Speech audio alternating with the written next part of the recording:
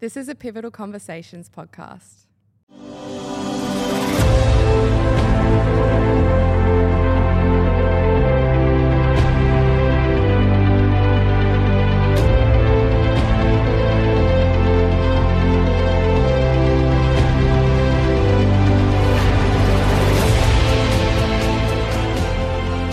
Hey guys, I want to welcome you back to the Pivotal Conversations podcast. Damn, am I extremely excited for you to listen to this episode. Last week I was lucky enough to sit down with Austin Current, and myself and Austin, this was actually our first time meeting.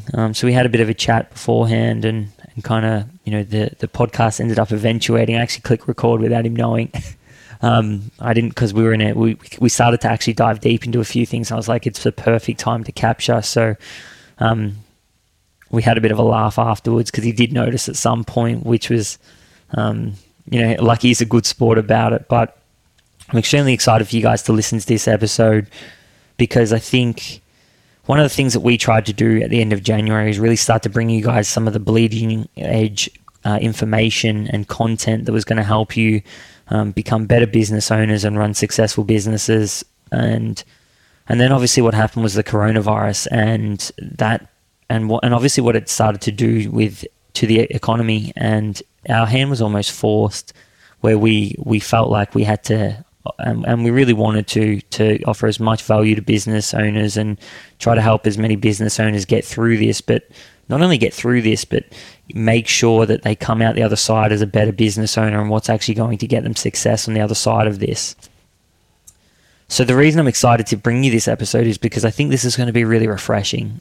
We take a step back from business for a second and we start to talk about some of the other topics that are a little bit more left of center and they take a little bit more depth of thought, and we look at how they actually integrate with business. So some of the really cool takeaways here is we talk a little bit about impact versus recognition, and really how they can affect the way you run your business, and the difference between the two. Obviously with social media playing a massive role in many businesses these days, it's really easy to get caught up in doing things for recognition rather than doing things for impact. And that's something that we dive really, really deep into. And then obviously that leads us into the topic of authenticity, which again is it's another topic that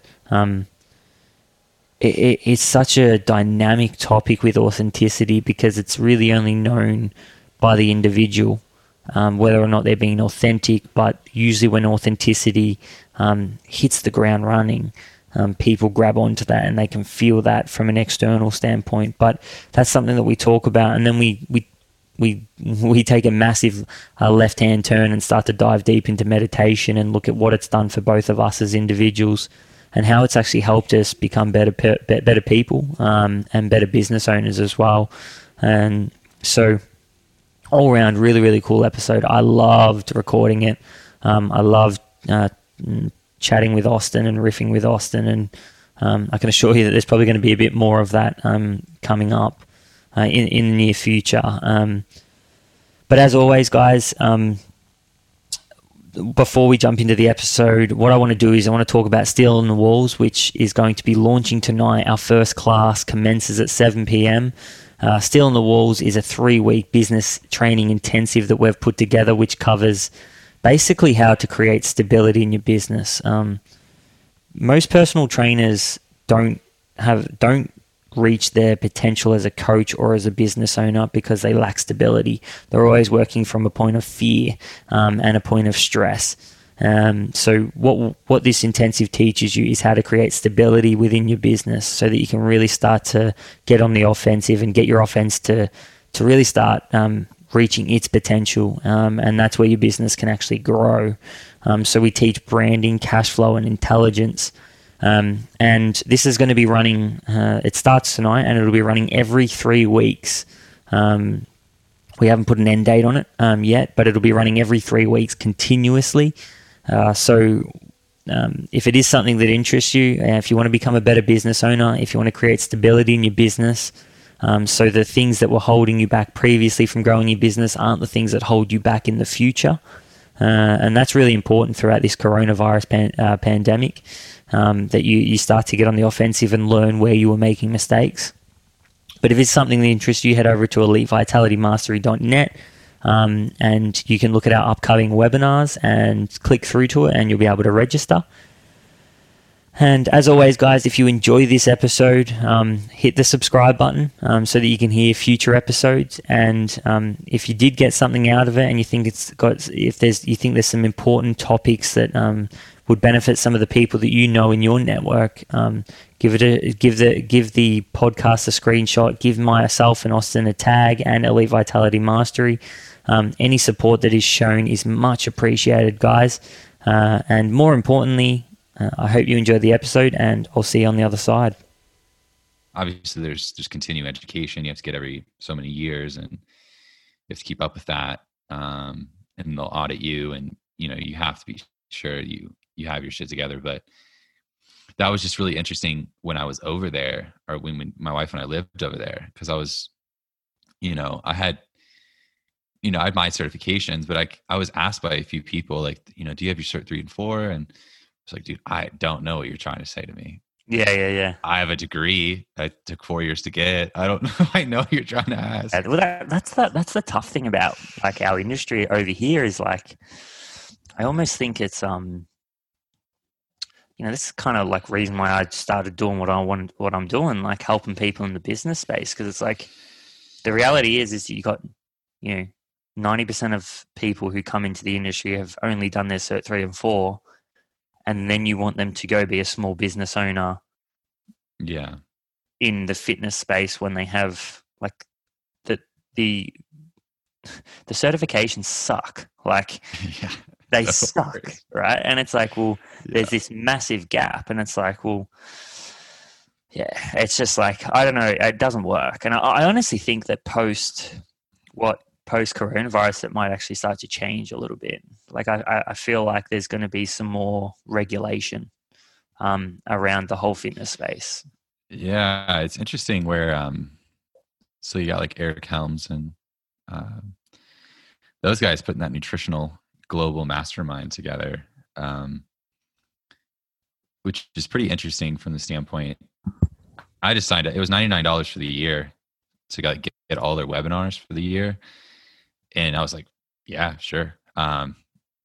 Because I think they're sort of trying to, I think they're sort of on a track, kind of not in parallel with Martin McDonald, but on the same track of what some of the headway Martin McDonald's making in the UK with, you have to be a certified nutritionist basically to like be able to, and have insurance and practice as a nutritionist or give people nutritional advice.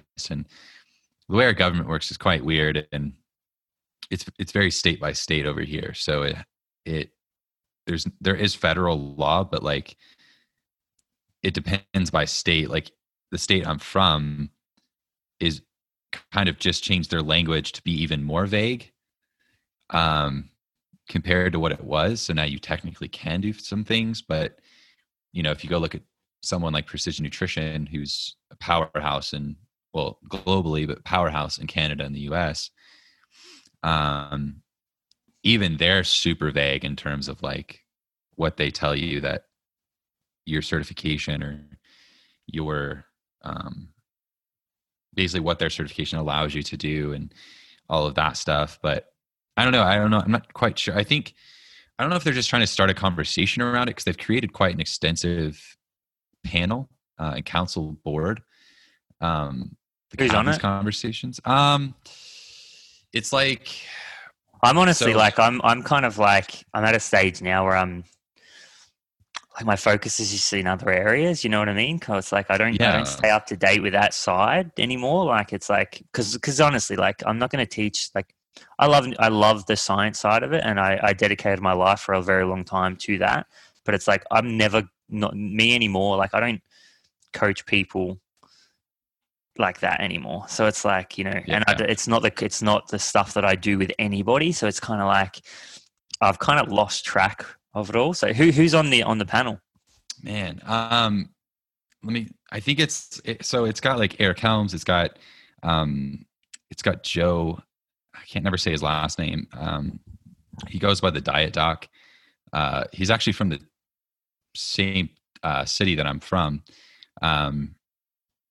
And which is pretty cool. It's, just be that little town to be represented like that. And then like Eric Trexler, and there's some other MDs and RDs and other PhDs. Brian St. Pierre from Precision Nutrition is on it. You just have, just a kind of an entire, like a slew of people that are kind of this just collective council that's kind of sitting on the board. And I'm really interested, I guess why I jumped into it. I still coach clients. That's my main income. And I just turned in all my stuff today. I'm looking at literally the notification that says your application has been submitted for graduate school to get my master's. So, I'm furthering along my education here. And so it's one of those things that I'm very deep down the training and more applied, biomechanics and applied anatomy, and it's just trying to figure out that landscape of things a lot more than I am nutrition. So I also have to be really careful to be sure that I don't completely slip up with nutrition, because that's still a large component of my business, is giving people nutritional advice and, giving them macro sets and adjusting that relative to their training and all of that stuff. Right. And getting them to progress. So I'm with this global mastermind thing, it was a matter of like, and I've talked pretty extensively with my wife as far as how I view the personal training space, especially in the US,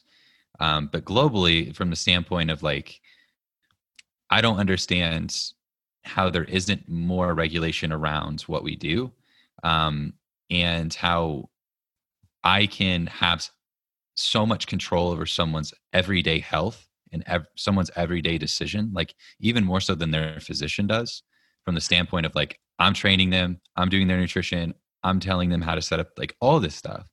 And as personal trainers, we don't we're not mandatory. It's not a mandatory thing to go through a residency or any of these things that like physicians and actual healthcare professionals in other fields do. And I just find it really interesting. So I think, I honestly think it's because if you look at the amount of money that's in our industry compared to others, like we're a drop in the ocean, if that makes sense. Like, I mean, doesn't mean that we're undervalued, right? But as an asset of what we could do from a society standpoint. But I also think that like honestly, man, like the whole world is run by money. Like it's not like, let's not beat around the bush. It's kind of like what drives these kind of the regulation is, how much money and how much the government actually cares about it. And it's like, you can just take a look at the numbers from in Australia, in America, from a health standpoint, and just say, well, it's pretty clear where people's priorities lie. And it's also pretty clear that that's a top-down mentality. Like that's coming from the top, right? It's like the regulations are a direct reflection of the priority of the government, because clearly, right? It's like, no, if they care, there would be they would want a higher standard, but I just don't think they do. But that's why it's up to us, right? Like I think that's why it's great to see these panels getting put together, because it's like, it's not going to happen from the top. It's going to have to happen from an internal I guess standard that's created by a range of different people, which is kind of like like I think from my perspective, I think I look at it more from a business owner's perspective. It's like, there's a low standard of business owner in the health and fitness industry, like, and that's like there's a fair chance from the internal standard that person holds as a business owner it's not going to be a direct reflection of what their standard is as a coach, because there's a lot of great coaches that aren't great business owners. But I think most people who especially as kind of like a sole trader, like the people who, if they're just singular coaches and that's their business, like you can, if you've got enough depth there, you start to realize that there's a big correlation between your business and obviously how you coach. And if you can get both of those sides of the fence right, then it's going to be a fulfilling journey, and it's also going to be one where you can probably start tapping into the highest version of yourself.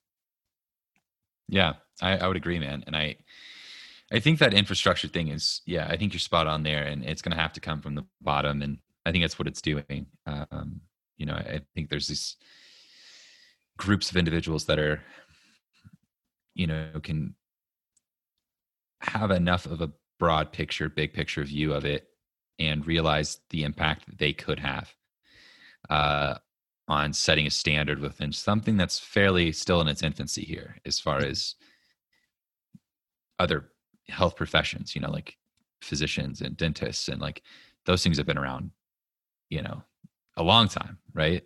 Throughout our history. But I mean, it's a pretty interesting thing that we do is as personal trainers, because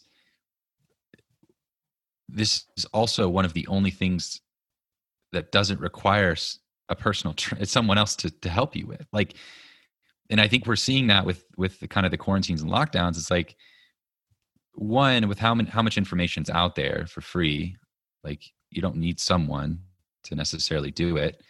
Obviously, I think there's a huge benefit to having someone that knows you and can individualize things for you and knows you deeper on a personal level to really resonate and teach you a few things beyond just fitness. But as far as people needing personal trainers, like, they don't. People can get up and move. People can lift shit up on their own and do it progressively heavier over time. And like, people have made progress for, throughout history without the need necessarily for at least as many personal trainers as we have.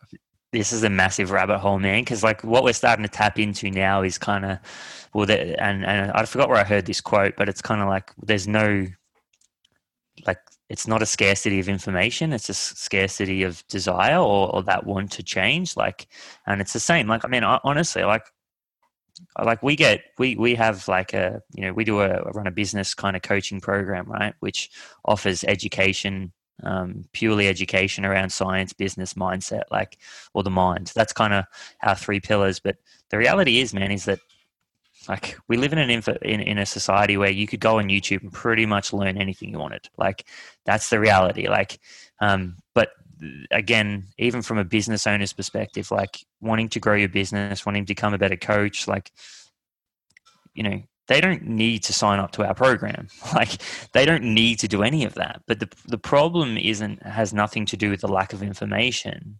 It has to do with the lack of this desire. And again, it's all stimulated through, where kind of Ben Pakulski he says it the best, where squirrels chasing a nut, right? Like, like that's the reality. And it's like, even I have to catch myself at times. It's like, what am I actually doing? Like, am I actually someone who can think deeply about things on a regular basis and look deeply into, nearly every decision I make, or are they being dictated for me? And that's the reality. I was talking about this with, my housemate the other day, and we were kind of talking about how, that's what the phone, the iPhone is doing, right? Like, it's driving, this dopamine desire circuit with no control. Like, it's sending us down this rabbit hole where we don't even know sometimes that we're doing it. And it's like, you got to think about, like, it's like the same as meditation, right? Like, meditation has less to do with the time you're in meditation and more to do with what it does outside of your life. Well, like, that doesn't just happen with good things, like with things that have a positive impact on your life. That happens with the things that having a negative impact. Like, if you're scrolling, and this is again why I said at the start, I'm not a big fan of social media. It's because, like I had to tackle with it for so long, because I'm like, what is this doing to me outside of the time I'm actually on social media? And, that's where we sit right now, is that, like, people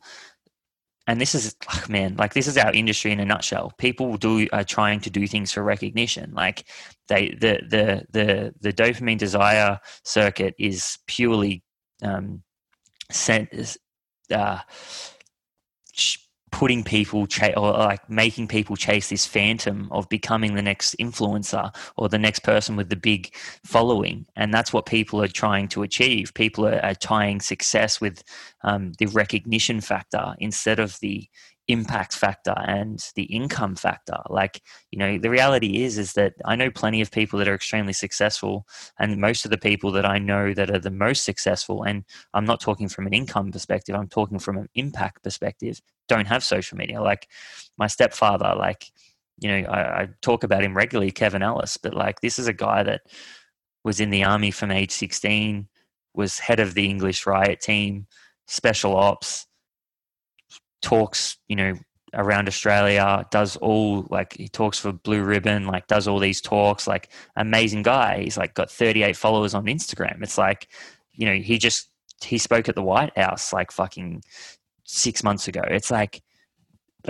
this is the kind of this is where we're at. But it's like people aren't chasing that anymore. They're not chasing impact. They're chasing recognition, and it's like it's a phantom. Like it never actually gives you what you want to have. It doesn't actually give you the feeling that you want to have, because you know this is where you can get stuck chasing that nut, and that nut is that recognition. That nut is the following, and it's like the following's not the thing that matters. Like it's never the thing that matters.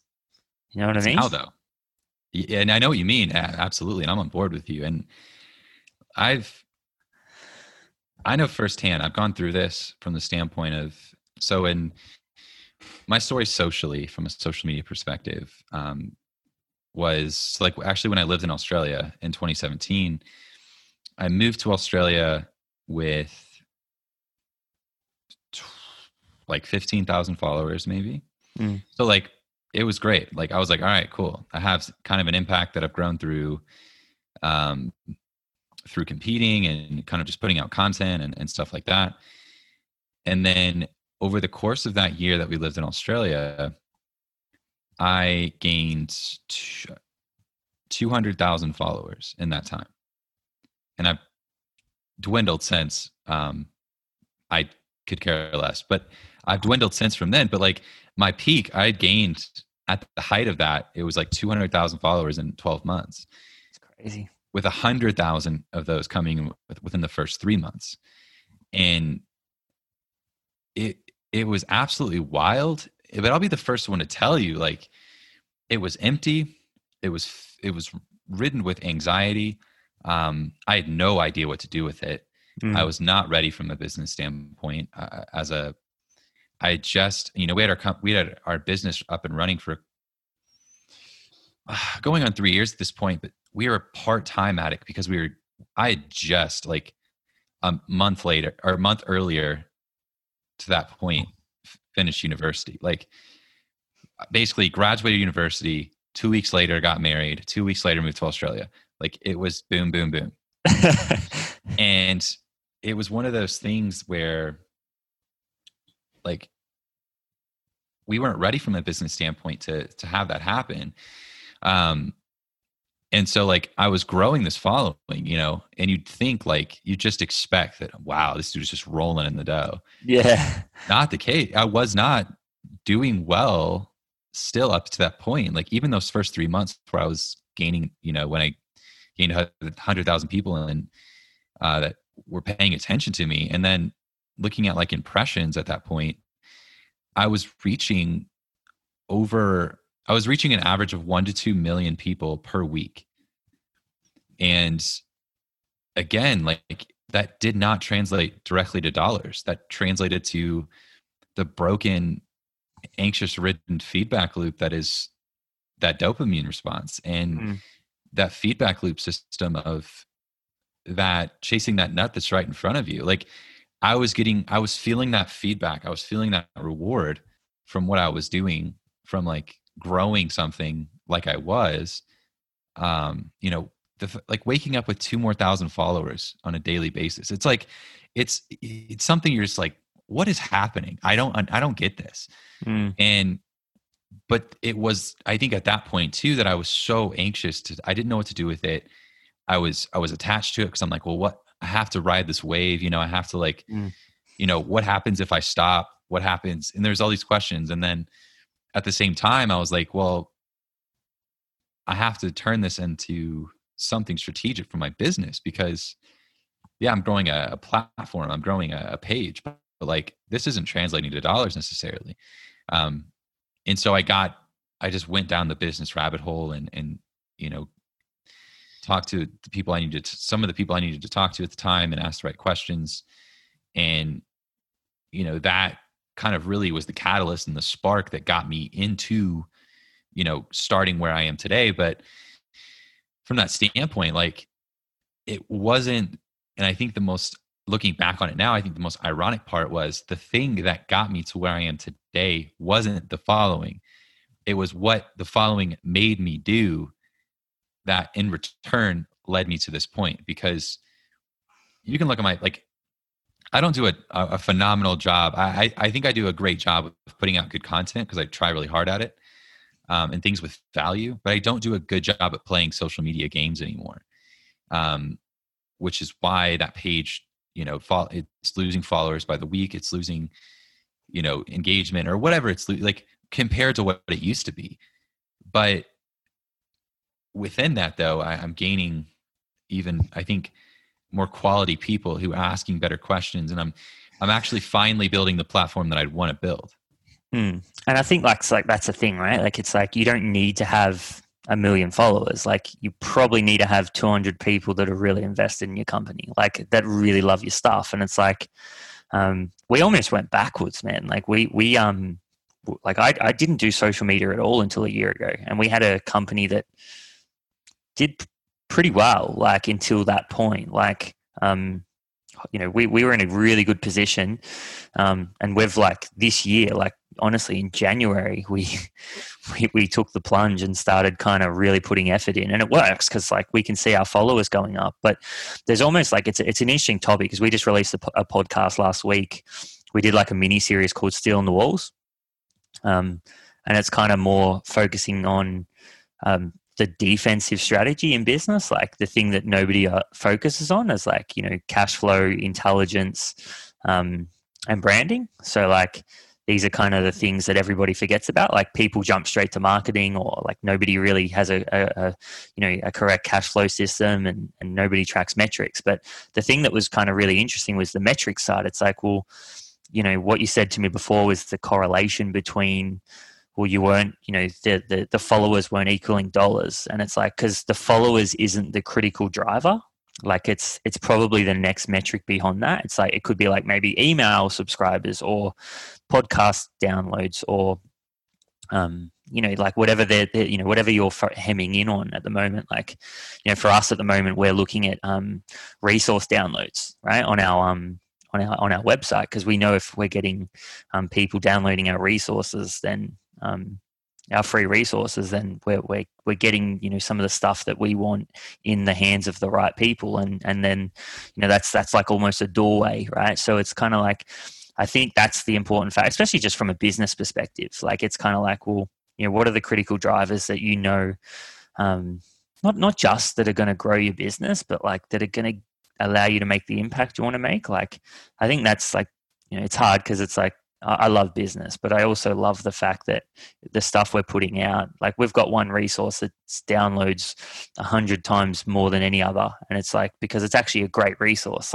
That's people getting this resource could completely turn someone's life around and it's free, it's downloadable, it's digestible in 7 minutes. It's do you know what I mean? That's the cool thing. And I think that's why it's looking at some of these critical drivers, and I just think there's a big disconnection between what people perceive a following does compared to what it actually does. And it's that drives people chasing this phantom. Again, everybody wants to be the guy running the seminar, because they believe it's the thing that gets them the following, and then that following guarantees success or X amount of money. And it's I just feel people are chasing the wrong thing a lot of the time, because it's it's this, like you said, it becomes this anxiety fueled selfish endeavor where it's like, and I don't mean selfish in terms of like it's an unconscious thing. It's like people are so worried about themselves in self-validating, yeah, self-fulfilling thing. Yeah. Egotistical, driven, higher sense of self, inflated sense of self a lot of times. 100%. And it's kind of like, that, like, I mean, honestly, we've had nearly 100 people go through our program total, and it's a 12-month program. The one thing that I notice, right, and this is the thing, is like there's like this tipping point where in business, and I think everybody goes through it, where you realize that there's more to this whole thing than you as an individual, like than me. Like I remember there was this point, and it's like, fuck, like, and I think it's the point when you actually realize what the impact you can make, because like any fear or emotion that you feel when trying to achieve something is usually the consequence of being lost in thought. Like Sam Harris talks about this stuff, but it's like this kind of lack of consciousness, right? Where, you're spending more time worrying about the thought of something or dwelling on the past, that it actually takes away from your ability to spend more time in the present moment. But we actually got to look at like, okay, well, most of the time, like you said, it's this egotistical, or the ego is driving the mechanism of being lost in thought, which actually stops you from spending time in the present moment, which is this where business and what you are doing is actually being made more about you than the people you're serving. And it's really interesting because last night I was listening to Craig Harper talk, and he talked about like most people, the thing that actually drives fear and emotion is the story that you tell yourself, which is based on every single moment that has led to where you are right now. And then that's when obviously once you get the cognitive response, which is you get the emotional response, and then you get the cognitive response, and then you get the physiological response, and then you're doomed, right? And it's like, it's really interesting because this is almost what happens to people. Like, because what their endeavor in business is about recognition and is about the following, then all of a sudden the recognition becomes more important than the serving of others. And that's where we can really start to go down this rabbit hole of fear and anxiety. And most people who go through this, because they're so worried about their recognition, they're not actually doing the thing that's going to get them any recognition, right? Because it's so fear driven. It's like, well, think about it, like the amount of people that you talk to and they're like, I'm scared to put content out, or I'm scared to do this. And it's like, yeah, that's because you're making this content about you. It's like, for me, there was a point where I realized that what I was doing had nothing to do with me and everything to do with the people I was serving. And then all of a sudden, fear diminished. Like, I was okay with talking about what I wanted to talk about because, one, I know I've studied it, I know I've learned it and I've understood it. But two, like, I'm not relaying this information because it's going to be, because I need recognition. I'm doing this because there's people here that are actually wanting to learn from me. Yeah, that was a big pivot point for me, a big switch in my brain or just my mindset towards all of it. The first switch for me was going from being recognized more so for my physique, because I grew the following that I originally had based off my physique and my competing career and the success I had early on with that. And then, I grew the following from the exercise execution series I did in 2017 for that year that I kind of amassed that following essentially. And then there was just this switch, like it was insane, where, because I wasn't afraid to put out content, but the content was still about it. I can't deny the content was still about me during that time, because it was like, well, this video got Okay, this video got 50,000 views. All right, this one got 100,000 views. Wow, this lat pull down video got 1 million views. Okay, wow. All right, and it was about that, but to the same sense, there was still. I think the reason that it was so fueled as well, and I wasn't completely just drilling myself into the ground as someone who has self-awareness, I think there was still a large component of I was just being honest. I was just saying what needed to be said. I was just trying to teach. And the more that came through, the easier it got just to like let it flow. And now that pivot, in my mind, I don't, there's, depending on who you talk to, obviously, and their motives and a lot of their psychosocial behavior and a lot of what their ego is telling them to do and requiring of them to allow that cyclical detrimental feedback system to keep working is, you have to have posts that are educational. You have to have posts that just get the likes. You have to have posts. And it's just like, nope, you don't. You need content that is valuable. You need content that speaks to who you're trying to speak to.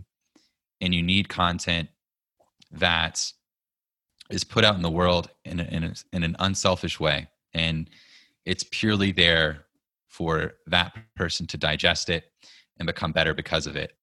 And that's, again, like what you keep touching on and what you do so well is like, that's what does it. That's what builds a business. And are you in this? And that was the question I had to ask myself was, are you in this? Because like, I don't want to be the guy. I just had I had this conversation with Lyndon Purcell recently on my podcast. I need to listen to that. I messaged him and said like, that's the one I'm looking forward to because there seems like good. For me, like these conversations, like these are the ones I love having. Like, as I said, for me, talking about business is like, I know this stuff, man. Like business is like, I can talk fluent business and it's like, it's easy for me, but it's the conversations that look beyond the surface a little bit that I really enjoy. So that's one I'll definitely be listening to.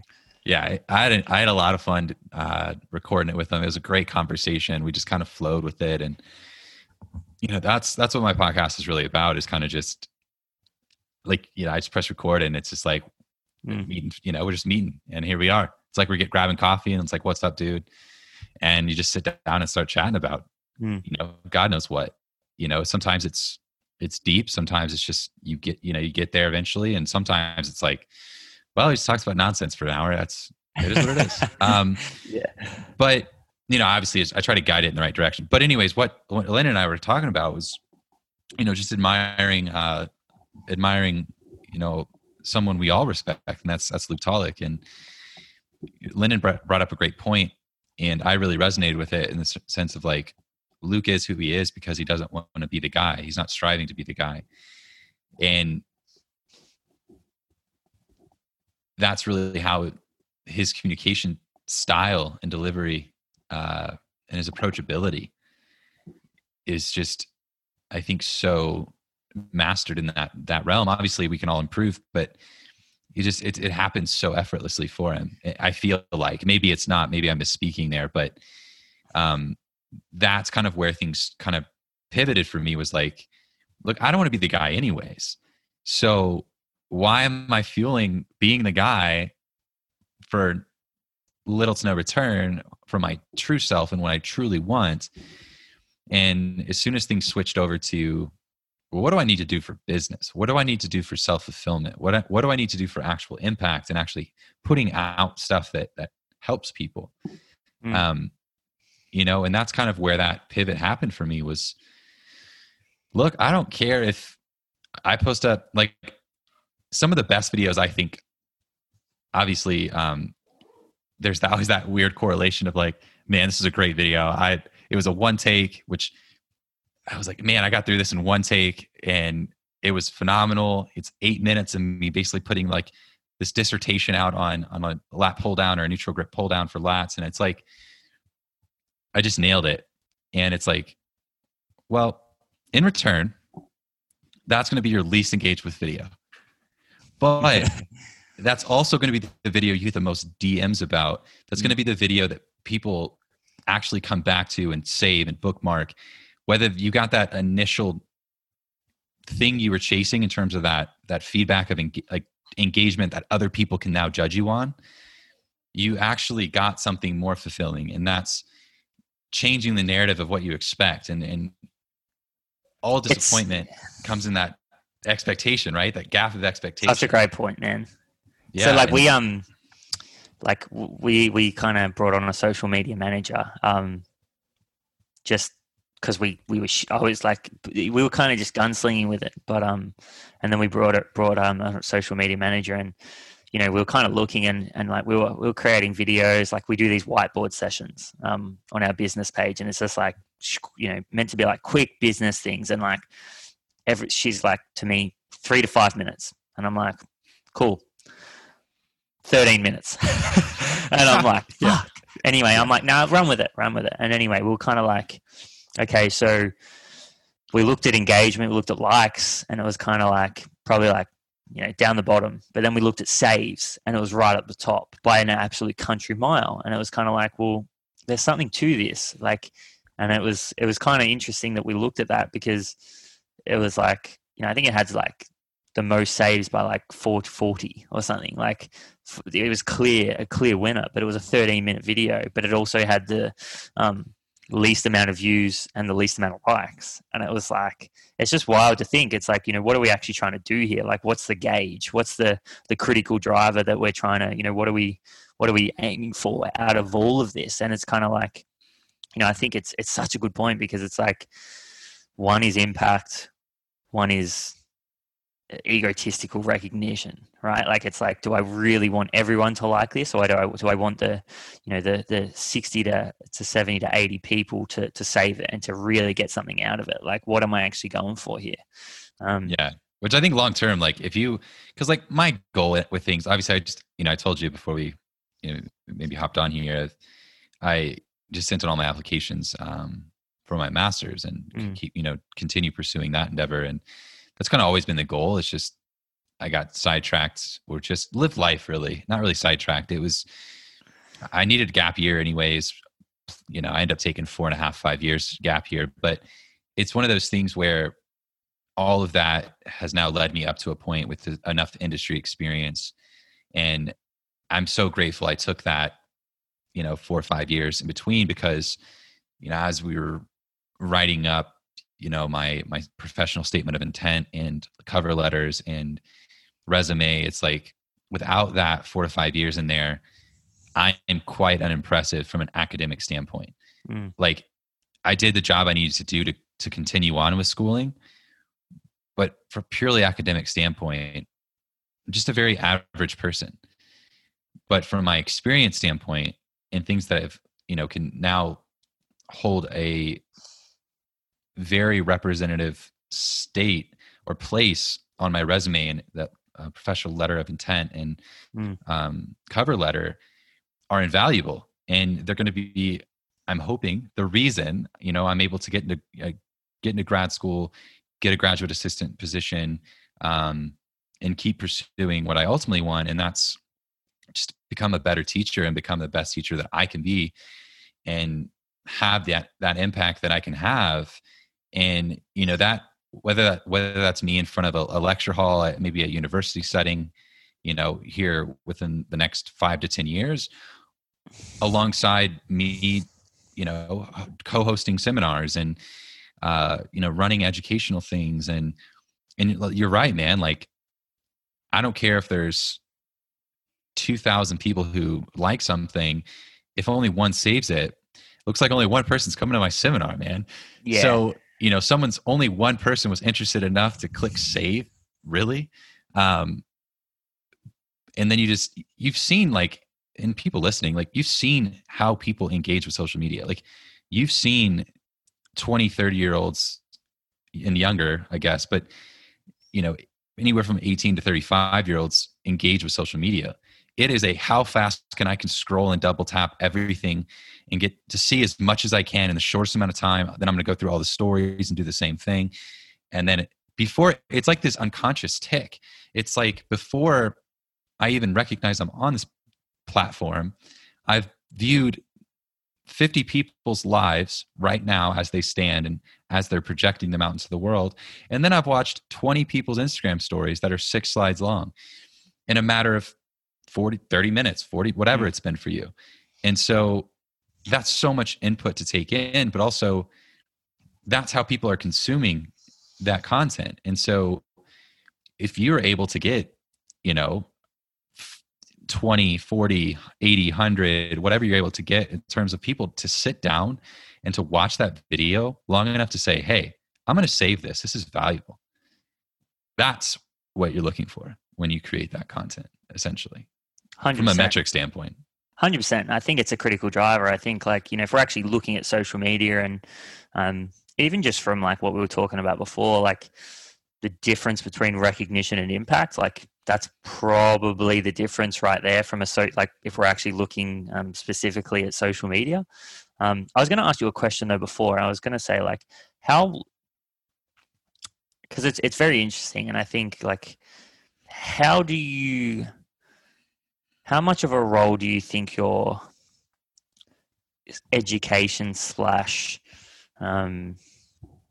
ability to look beyond the surface and kind of introspect, and you said it as well, self-awareness and all these kind of I guess concepts over here in this corner, right, play a role or have played a role in the fulfillment of what you do and the growth of you? Well, almost we could pencil all that in as your growth as an individual, but how much has that played a role in your ability to find fulfillment on the process or in the journey of business and your career? Because I think I think that's what we're looking at here, is that most people chase fulfillment unconsciously, they're looking for happiness, and this is kind of a bit of a different conversation, but happiness, fulfillment, that's the feeling that people are really chasing whenever they set any type of goal, right? But sometimes that's not the truth, or they're not, what they're chasing isn't giving them this outcome. So how much do you think that your ability to introspect and have self-awareness and anything in that realm has played in your ability to find fulfillment in what you do continuously? Yeah, that's a great question. I think it's been invaluable, and I think it's really up there. I think it'd be the forefront leader of my ability to find fulfillment and happiness within what I've chosen to do. And I think it's the ability I've gained to detach myself from anything has been pretty instrumental in all of this, because I think one of the worst things to do is when you get caught up, you get caught up in that rat race. And I was reading, I recently just finished Michael Pollan's book, How to Change Your Mind. And, it was it goes through, when it's talking about more of the neuroscience chapter, it goes through the default mode network, and it goes through these centers, these places in the brain where, the ego lives, the sense of self lives, and where that rumination and the fear and anxiety of the future, and based off of your past and potentially future self, but everything ego and self lives within there. And I think being able to, one thing that they've found within the psychedelic world is allowing to dampen, and similar from a standpoint of meditation, if we take it a little bit more relatable for most people, is to dampen and quiet that center of that part of the brain that is so associated with the self and so associated and obsessed with the ego and the recognition. And I think being able to dampen that, quiet that when I deem necessary, which is sometimes every day, if I'm being honest,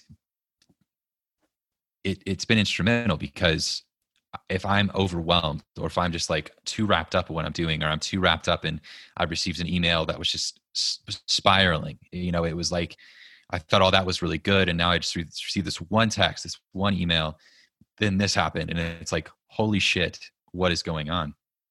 And it's insane how fast your life can be within abundance. And it's so interesting how fast it can also be ripped apart and torn apart, piece by piece. And it doesn't matter. It doesn't care. No one cares, really. And ultimately, it's just up to you to manage those. Like we were talking about, it's up to managing expectations and being able to, I found, detach myself from that whole process and from that whole getting trapped into the rumination of, oh, this and that. What if I would have done that?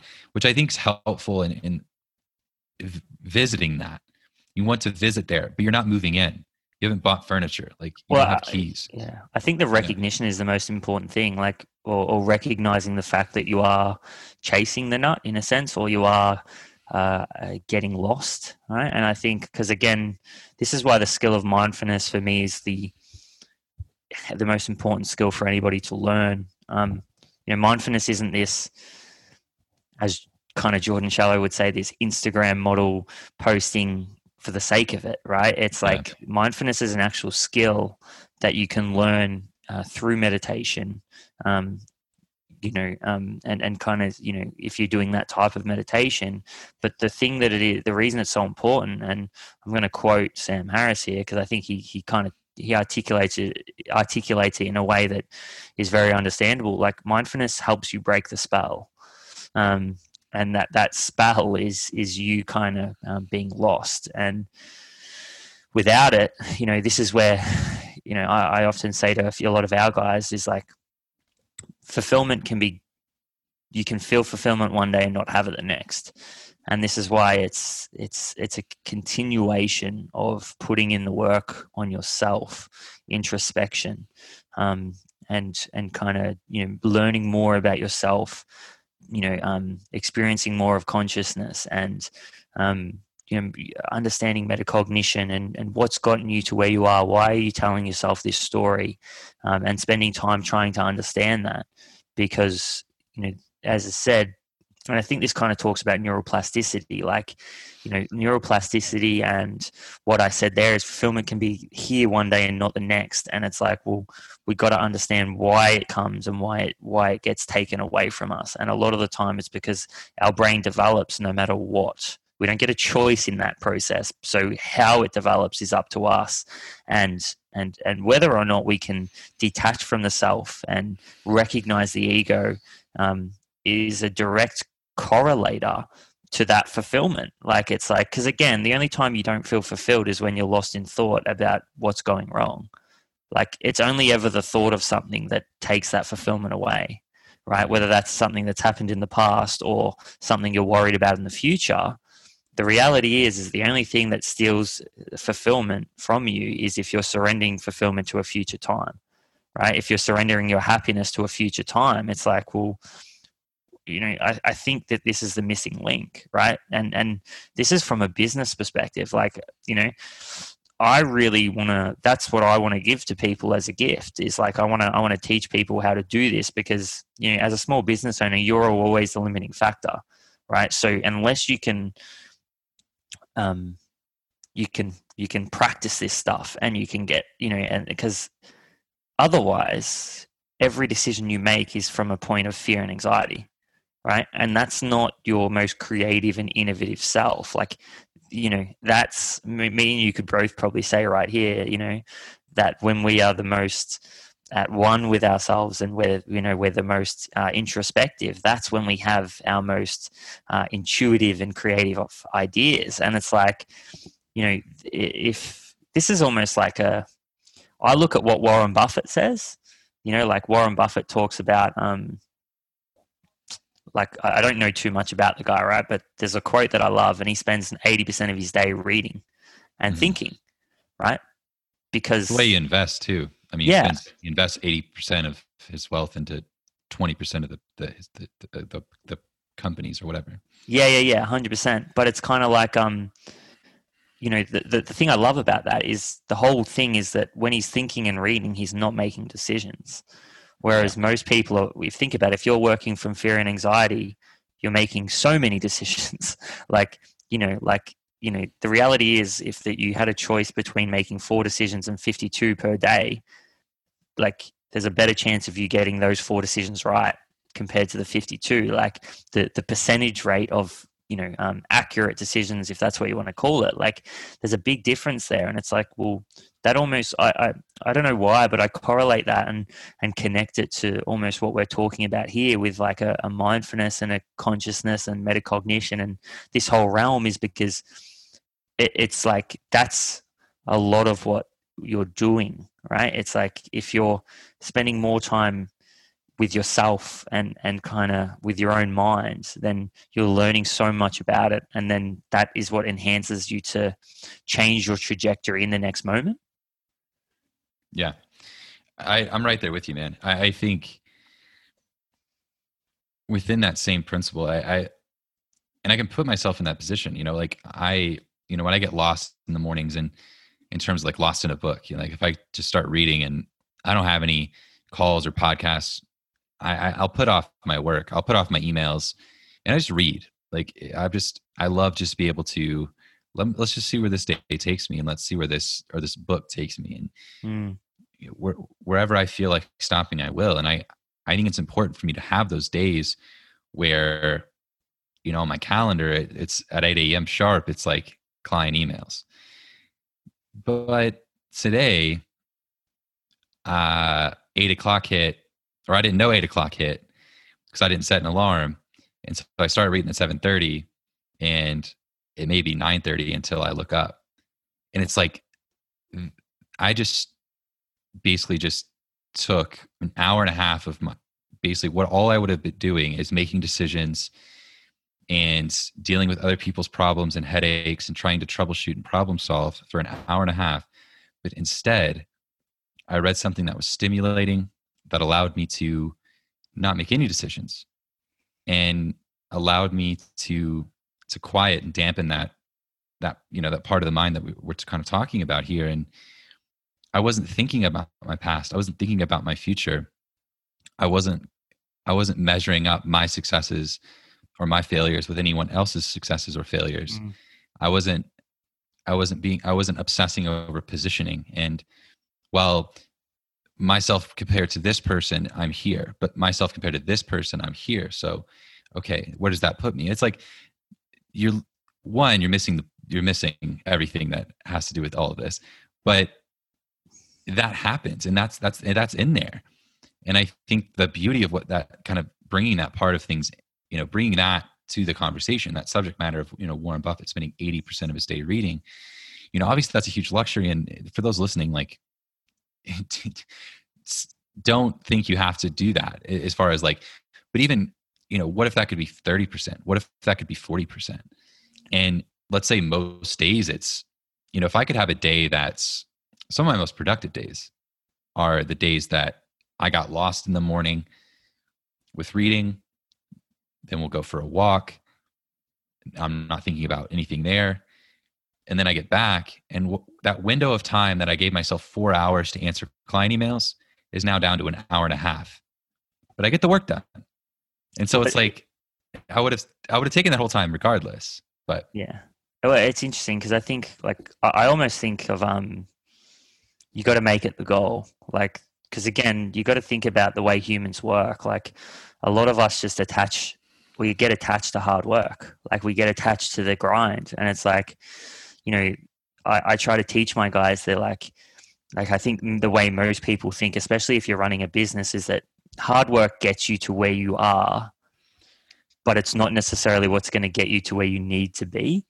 Right. And it's like, because again, this is the judgment thing. Like, judgment, it has more to do with growth than what hard work does. So it's like, what's the consequence or the byproduct more of spending more time reading, right? Like the reality is that you've got to figure out a way to get just as much done in less time.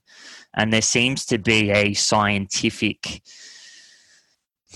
principle there that runs across all the different sciences, like that it's the best possible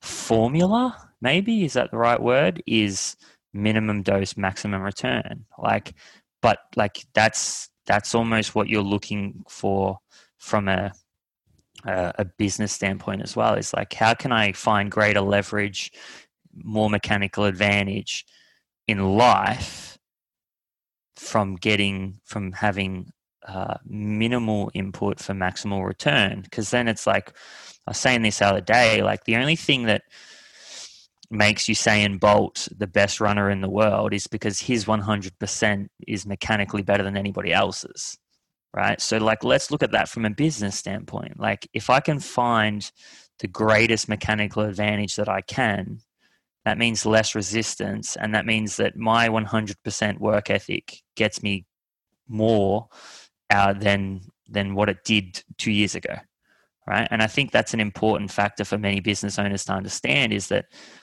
what we're trying to do from a business standpoint, and this is something that our industry doesn't do, because a lot of people that own a business in our industry are singular business owners. So finding mechanical advantage is extremely hard because we sell our time for money.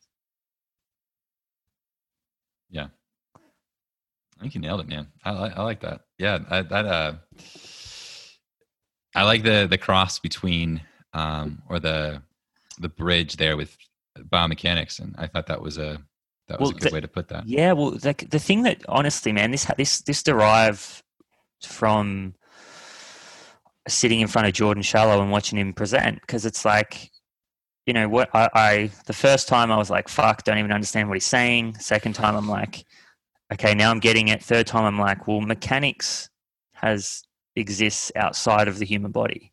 Physics. What's physics? I mean, it's physics. Yeah, physics. Yeah, physics, you know, like physics. This is kind of like, and that's when it made me tick in my head. I'm like, I went Beautiful Mind, and like the next day, and I was like, fuck, like there's something to this, I'm telling you. And it's like, yeah, I'm not going to get into it now because I still haven't nailed it, right? Like I'm talking yeah, like it's kind of like I don't want to get into something and kind of, because I'll go into a rabbit hole and I'll probably not have all the facts, but there's something there. And I think it's this trying to get a maximal return on a minimal dose should be the goal of everyone. And you know, just from a business perspective, the thing that can get you that is just where you prioritize your time. Like, don't be busy, like be productive. And you know, like doing that doesn't mean just attaching yourself to hard work. It's quite the opposite.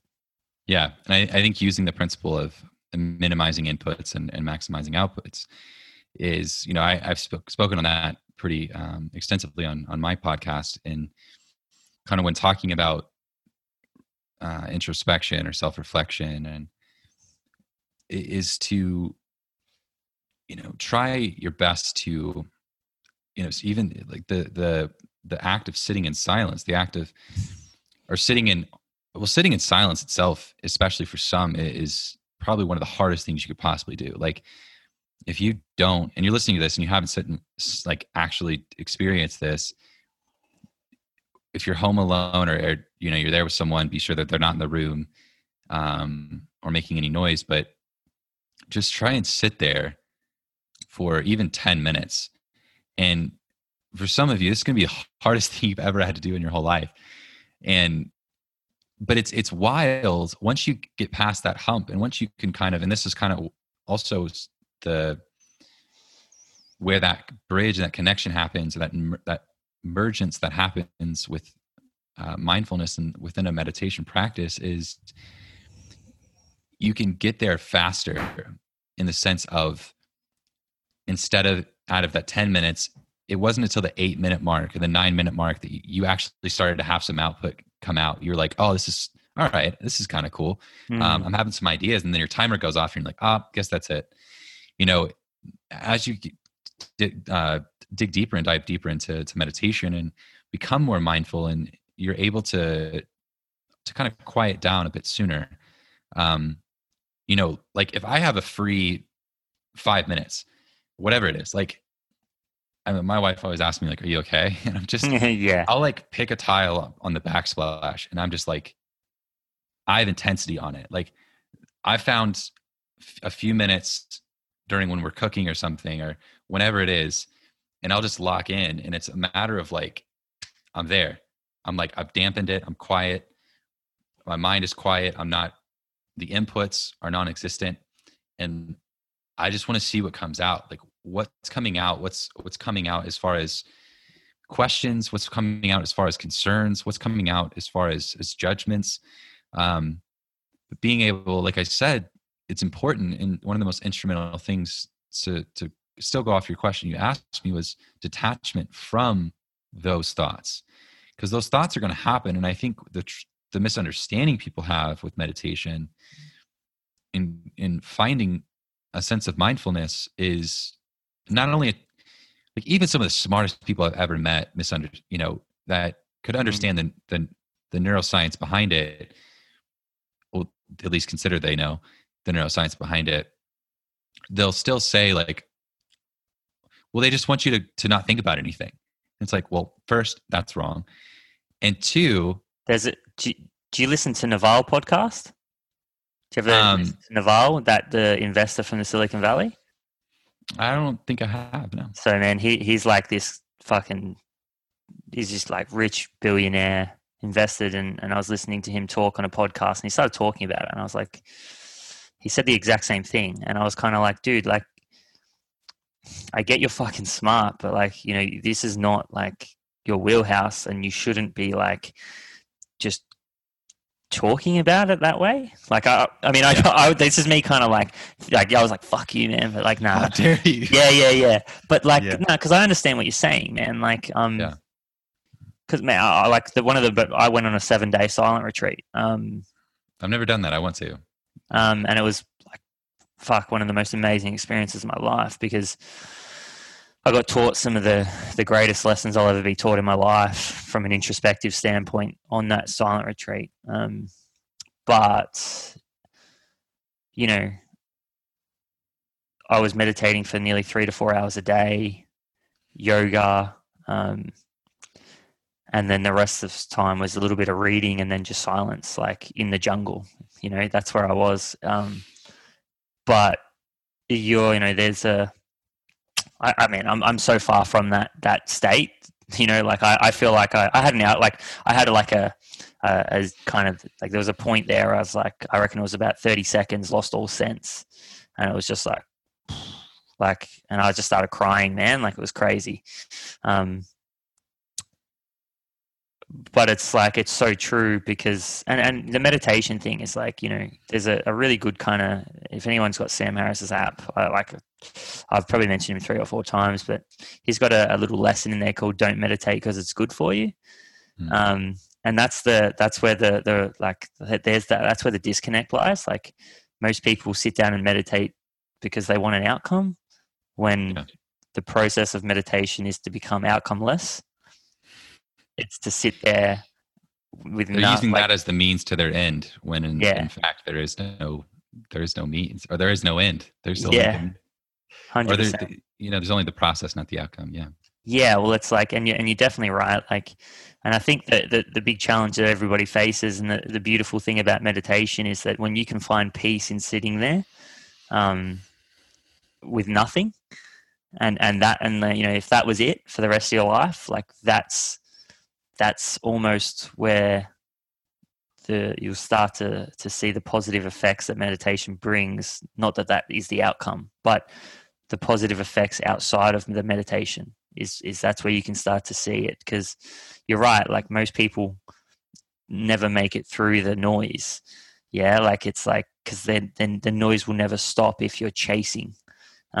Also, if there's only inputs coming in, and there's only so much bandwidth, right? So I look at it more of like how I relate it back to myself, and how I kind of think about it is a sense of bandwidth. And, if I have there is a sense, I think, where you'd have a finite amount of bandwidth. Obviously there's a continuum, and there's a range depending on health status, nutritional status, sleep status, like overall, how you're treating your mind and how well lubricated and resilient is your brain and your mind. But I think there has to be some sort of continuum of finite resource you have in terms of bandwidth, things that you can truly give effort towards a certain amount of inputs, and produce quality enough outputs that they would index a return, but at least a return that's worth anything, or that you're shooting for. And so in my mind, it's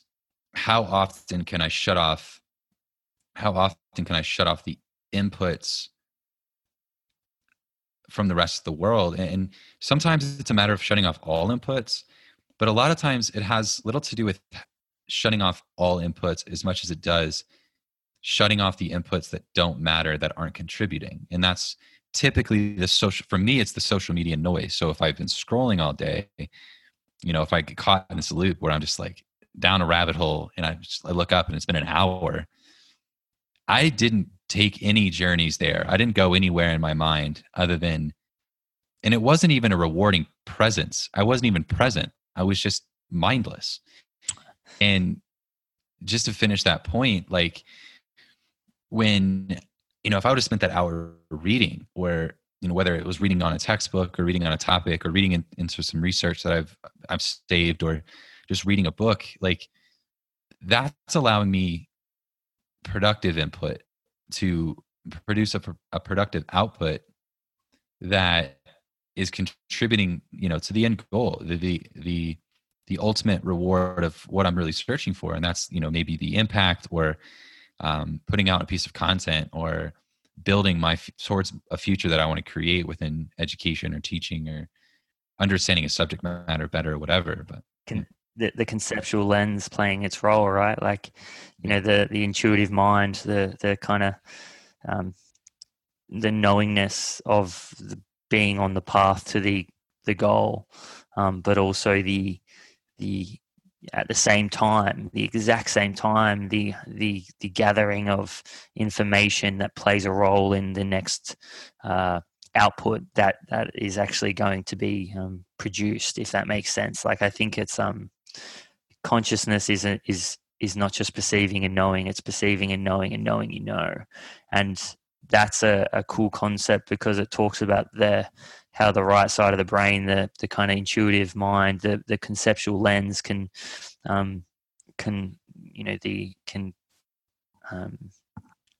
like while reading a book, right? It's like you're having this input, but at the same time, the output is happening as well, where you're connecting the dots inside your head, and that's really, really cool.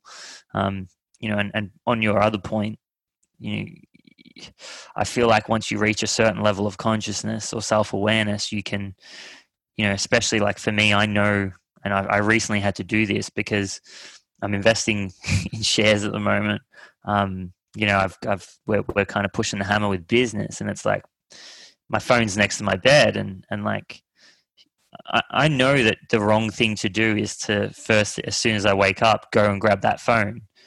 But fuck, for some reason it still happens some days, and it's like, and then I have this resistance, this kind of like thing inside me that knows it's wrong, or knows it's not in alignment with what I want to be, what I want to do today, or who I want to be. And I know the consequences that are going to come from that. And I'm like, and I can feel it, like it's this frustration. And then, the only way to pull myself out of that is to really practice mindfulness, and to kind of, I always have to sit down and meditate. So now what I do is like, I'm like, and I did this, we moved house, and for some reason when we moved house, I stopped doing it. But, now that the phone sits out of the room, it's outside of the room, and you can like the way my brain actually works, and how well I can, how productive I am during the day, directly sits on what that first 30 minutes is like. Like, do I wake up and chase the nut straight away, or am I living on my own terms? And I think like it's weird how it can literally be dictated by one decision. And I think there's that there's that quote where it's like you've got this gap between stimulus and response, and if you can spend more time there, and it's like I literally think about that, and like I can conceptualize mindfulness happening in that gap, and that's where I try to spend more time. And by doing that, I can choose my own trajectory, which I think is truly a liberating feeling. Yeah, one thing I agree with you there, and I have a similar my phone usually, I very much practice out of sight, out of mind. And there's these little nooks in my desk, and I'm reaching for it right now. But like, here's my phone, and there's this little nook, but like, it rests in there, and I have a black case, it's a black phone. It kind of it lives in the darkness, and unless I like think of it, or it's like something pops in my mind, or I need my phone, I don't think about it. It's out of sight, out of mind. But then there's that, like you mentioned, like in between that stimulus and response, there's that moment of time where if you have enough self-awareness and you can tap into this, it's a resource that is so valuable, because you're so structured, like that pathway that just leads to, as soon as you pick up your phone, you can feel where it's at. You'll flip it and turn it, do all these things really quickly, look at it, unlock it. You'll swipe your thumb and click exactly, without even looking at your phone, exactly where those apps live, and also where your DMs live. And so without looking at my phone, I could open my phone, open Instagram, open DMs, and answer, probably close to coherently answer someone's DM. Obviously, I wouldn't know what they fucking asked, but I'd still be able to type something, right? All without even looking at my phone. And it's insane how hardwired that is. But there's that moment of time within that. And I think strategies what the fuck am I doing? Yeah. It's like, no. Hold up. What the fuck is actually going on? Yeah. And there's that moment. And I think that, there's strategies here that you can implement. And one thing that I try and do often is I move that app around.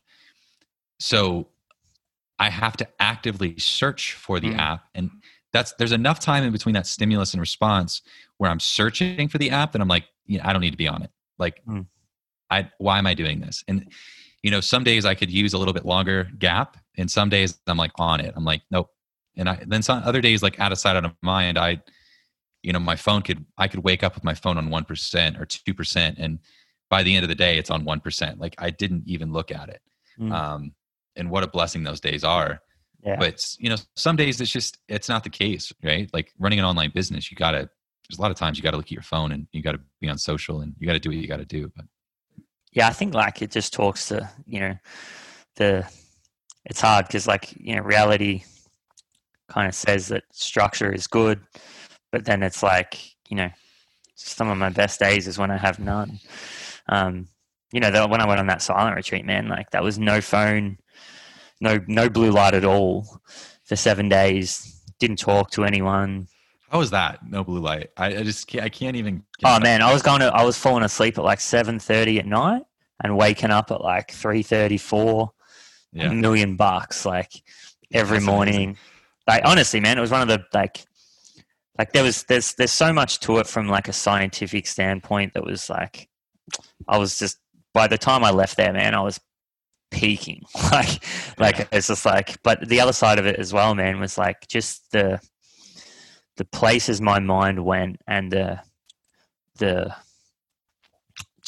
awareness and the conceptual, the kind of way I was conceptualizing things was just amazing. Like I think it's the true potential of what your mind can do was like, it was in that moment, like there's different meditations like labyrinth walking meditations where, you're picking up a rock prior to the walk. That rock has a word on it. You pick the word. Now, obviously it's not picked by chance. Like there's a word that connects with you based on the subconscious, and like, you end up with the one that you need the most clarity on because your subconscious recognizes it. And then, like I just remember walking, man, and doing this walking meditation, and like, fuck, like it was just wild. Like it was one of, like, as I said, there was a point where I don't know, it's hard to explain, man, but it's like no senses, but a knowingness of that. Like it was like, you know, there's some times that like it doesn't happen regularly, but during meditation where I can get to this heightened place, and this was the pinnacle, if that makes sense. And afterwards, it was like just absolutely crying because it was this integration of clarity on literally my life with a heightened or a kind of the most heightened level of consciousness that I had reached, formed this senseless experience, but a knowingness of being in that. Then and this is the thing with silent retreat, right? Like you're forced to spend time with your own thoughts and with yourself, so you can't run. Like, and that's both ways. So for the first 4 days I was on the way up, but there was a massive fall, you know, where, you know, so the lesson I got taught was that, or the way it was taught to me was, the rock I picked up was patience. And I think that'd be my rock. And like, you know, in being in business, like, you know, honestly, man, like the thing that come to me was patience, and it showed me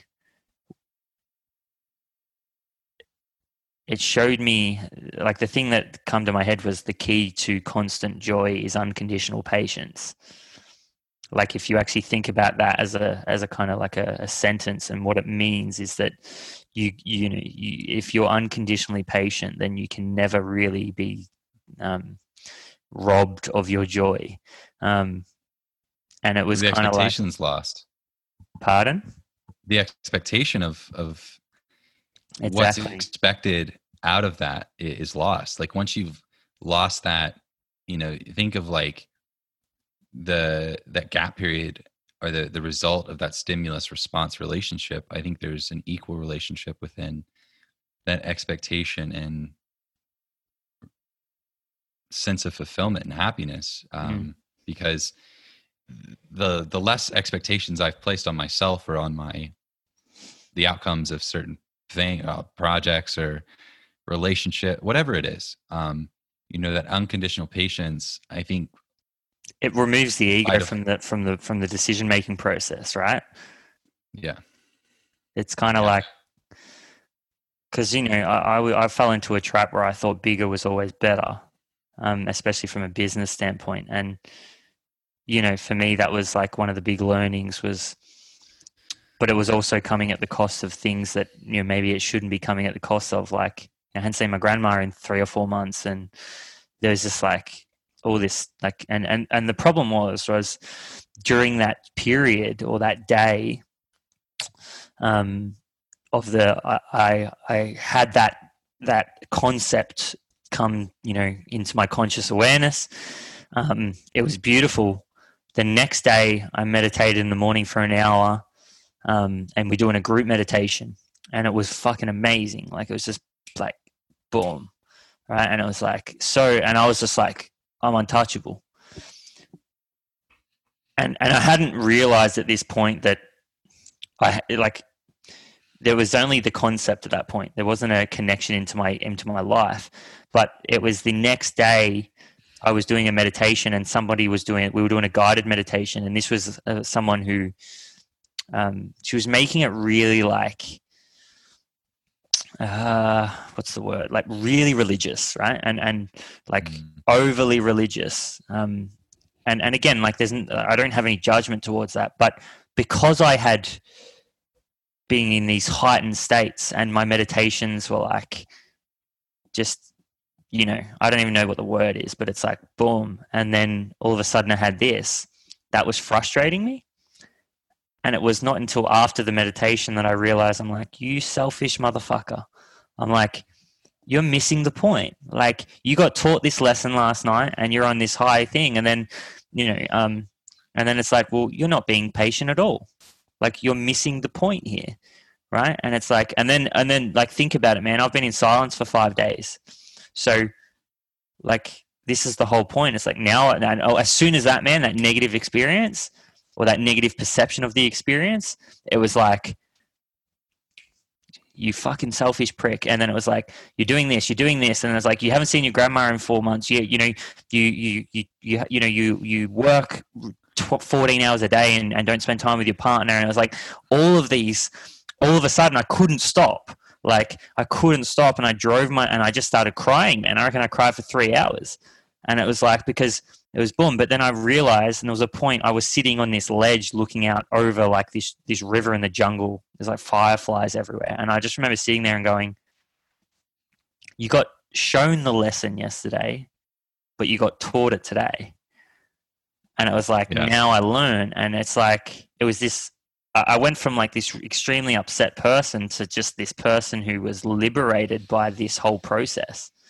And it was like, cause I had gained clarity on this, and it was fucking a surreal experience, man. Like, it was, I recommend it to anyone. Like, I went into it open. I didn't know what to expect. I just, I spent a lot of time, on my own, and it was truly amazing to just see the clarity that come. And even though I only got taught this really one lesson, I journaled, and a lot of stuff that would come, like, I mean, I could have wrote a book while I was there. Like, that's how I felt, like, just that clarity and these kind of things. But it was truly amazing, and it was a really great experience. But I think it more than ever, it just showed me that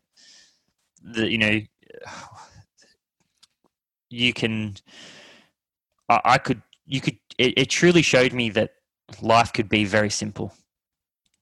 Extremely simple. And honestly, man, it was life-changing for me. Yeah, we're privileged to be able to have that. But I think even maybe privilege convolutes it. Privilege gains option, which option breeds confusion on if I'm making the right decision. And I've in the recent years, and over the past 2 to 3 years, I've had so many options, and it's such a blessing and such a curse at the same time. And that's where a lot of my anxieties have come from over the last few years, among a few other things. But honestly, the life was more simple when there weren't options. Like, and there was a sense of realizing more isn't better in that regard. And when I was in, like, for example, like when I was in university and we were just kind of starting out our business and I was competing, and like, I didn't really have any option though. Like, every day was, maybe wake up, do cardio, or wake up, go to class, find time to walk around campus, do that homework assignment, go to class. Go to class. All right, here's 3 hours of just nothing but class. I can't think of anything other than what I'm doing right now, because I'm trying to, you're trying to understand these concepts. And I go to my, part-time job, and then I would train. And then by the time all this happens, it's 10, 11 p.m. And then I go home, and I may have some work to do for a university, or I may have some work to do on the, the business we're trying to build. And then you go to bed and you wake up and do it all over again. And for me, like, there was no option. Mm-hmm. And, after you graduate and you kind of enter, there's this period, or you kind of enter the, what's coined as the real world. Like, I think what's meant by that is real as in the optional world. Like, you now have an option to engage. You have an option to decide what you do, and especially if you're in the space that we're in, like if you're in the online space, or you're a personal trainer, you're a coach of any of any degree, like, we have a lot of freedom on how we set our schedule and how we show up, and the options or the participation we have towards those things, and the intensity that we bring each day to those things. But there's definitely a period of time where it was like, wow, I have all day to, now I have all day not only to decide what I want to do, but I have this, this email just came in. I got this DM from this person. I got this opportunity from, maybe co-founding this business, or, okay, now I can go do the X, Y, and Z. And it's like, once all those things start to convolute what you've always known to be just your North Star, well, this is what I do. I wake up and do these things. But for me, a lot of anxieties came when that was no longer the case. I was doing those things, but I was also taking offers, and I had the doors open for other inputs to take up that bandwidth, which was stressful. And the privilege of that option sometimes can be crippling. Yeah, I think the other side of the coin is sometimes we don't realize that we have those decision points. Like, I think if in retrospect, it's easy to kind of talk about it from that standpoint, but it's like in the moment, like, I think this is again the talking about the spiritual journey is like, we can become unconscious the fact that we do have those decisions. Like, again, we can look to fill our day, or we can look to choose and deeply think about what we want to engage with. And then I think there's another point there that's extremely important is it's a judgment thing. So, having great judgment around the decisions we do make. Like, I'm going to come back to the physics thing. And power is a really strong word. I think it's a word that, we can obviously say is that there's a book called Power versus Force. David Hawkins, it's probably my favorite book of all time.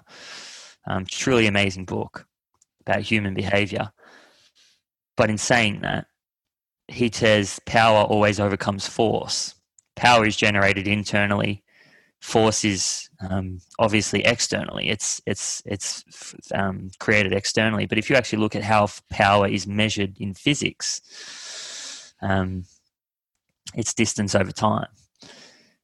And that's a cool kind of concept, is when we relate it back to judgment, is that true or efficient and effective, accurate, whatever the word is, judgment gets you greater distance in less time, not hard work and attaching yourself to that.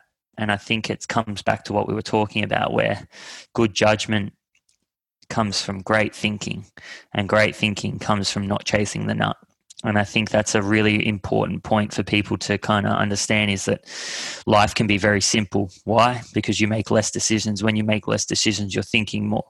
You're more in a line with your mind and your values and your inner mode, or kind of whatever that is that, the reality is that I think there's something to be learnt there. And I really do think it's one of the things that a lot of people miss, including myself at times, where life can be simple, and it can be as simple as making great decisions, and great decisions lead for a larger exert of power. And power is distance over time. And that's really how we can see true and kind of the people reaching their full potential. Yeah. I like that use of power, and because I think power can also easily be used for synonymously with position and positioning and hierarchical importance. And I really like that. And I think that's a great way to look at really anything, but specific to business and specific to, what we do for a living and options we do have. And I think a lot of power, and I think a lot of clarity that has come out of, kind of go back to the question you asked me about kind of the self-reflection and what that's brought. I think as well, like now that you've talked about, you brought that concept up, and how simple things can be. I think that's the power in and of itself of, I've gained a lot of clarity in knowing there's options, and that is a double-edged sword. And I did, the rabbit hole you kind of pulled me out of that I was going down there with like the options can cause overwhelm. But to the truest sense, options also, and I think more so if you're self-aware, options give you clarity, because now I know, look, I have these things written down. I've had these goals written down. I know exactly what I want out of this. And I know I have options. And I know I can show up who I need to show up as each and every day. And it is that simple. And am I showing up as the person I need to show up as the professional, as the human, as as the emotion? Like, am I showing up each day as those things? And that option in and of itself too is just, that's the clarity. Because I think one of the best things that, I think why so many people resonate with someone like Gary Vee is because he's a guy that unapologetically just says, fuck that. And I think that for people that don't know there are options, and he speaks to a large demographic of folks who, maybe don't come from a world of privilege and a very well-off, childhood experience, or they didn't have options. There were no options. It was, this is what we're doing because this is life. And if not, we're out of this, we lose our house, we die. Like, that's the option. And I grew up with people that was the option. I have family members that's it. And it wasn't until later in life that they actually realized, like, oh, I do have options. This can be different. This can be a lot easier, and that's where obviously people in those situations gain clarity within education, and education and knowledge can create that power of option. And again, you make more effective decisions that index greater return. And I kind of just made that, I like that a lot, because that just bridged a kind of a gap that was maybe missing a couple boards in the middle. And now I can kind of walk over it back and forth and kind of live on both sides of it, because option can create chaos, but option also can create clarity in exactly what you wanted. Once you realize you have the power over those options, it really can be quite simple. I think there's a term called, when you would know this, is the path of least resistance. And for me, I actually got caught up talking about this and actually got tripped up on it. But previously, what I realized is the path of least resistance has less to do with ease and everything to do with fulfillment. And you only know what fulfills you by knowing what doesn't. And this is this openness and willingness. I learned that over the last few years. Yeah, well, I think that's the thing, is that what we're really talking about here is that decisions, whether they are the right decision or the wrong decision, and I think what dictates that is alignment, is finding what fulfills you, and then finding what doesn't, and experiencing both unconditionally, and that allows you then to make better decisions in the future. And I think this is why, as time goes by, we all gain wisdom, and we all gain an understanding of what fulfills us the most. And if we can spend more time there and, practice experiencing more of consciousness, collecting more of the data, and truly experiencing the consequences, whether good or bad, of our decisions, that's what really allows us to make greater decisions in alignment with what does fulfill us in the future. And I think that's the goal. Like, that's the path and the goal at the same time. Yeah. It's interesting. It's definitely interesting stuff. Yeah. I want to say a big thanks, man, for coming on the show. I didn't actually tell you that we started, and you probably gathered, but we started this. I pressed the record button at a certain point when I'm like, okay, we're on. It's good, man. I saw it up there, but yeah.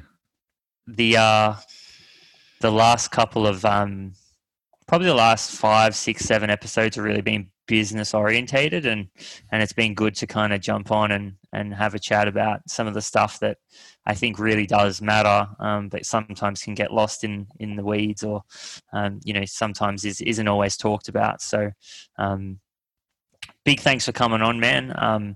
I'll chuck your handles and your socials in the notes, so anyone that wants to find you and check more of you out, they can. And it was a cool episode.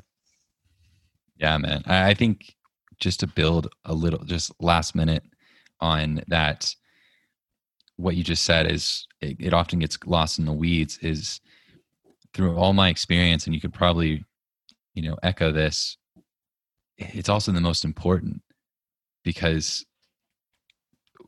aligning with the trajectory you actually want to be on, again, it comes within that fulfillment, and the tactics are empty without fulfillment. Like achievement can be empty without fulfillment and alignment with what you were actually shooting for.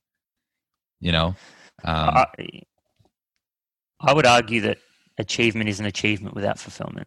So like that's for me the main goal is fulfillment. Like for anyone, like the feeling they're chasing is one of fulfillment. So it should always be the goal. And there's got to be like you said it's the most important thing. I would say it's the only thing, because it's, we talk about power. The only way you're going to have maximum output for minimum input is if it fulfills you and if it's truly in alignment. And I've got an article I'm going to send you that I wrote. No one's seen it yet. It's not really an article. You'll like it. You'll enjoy it. But I'll send it to you, and let me know what you think. But yeah, it's very interesting stuff. And I think, again, what you said initially in that last bit is that, I definitely echo that. And I definitely think, if there's a message to get out of this very episode, it's that, finding fulfillment in what you do may not happen initially, but it will happen if you're paying attention. And that should always be the goal. Actively pay attention. Yeah, 100%. Thanks for coming on, man. Really, really appreciate it. Thanks so much.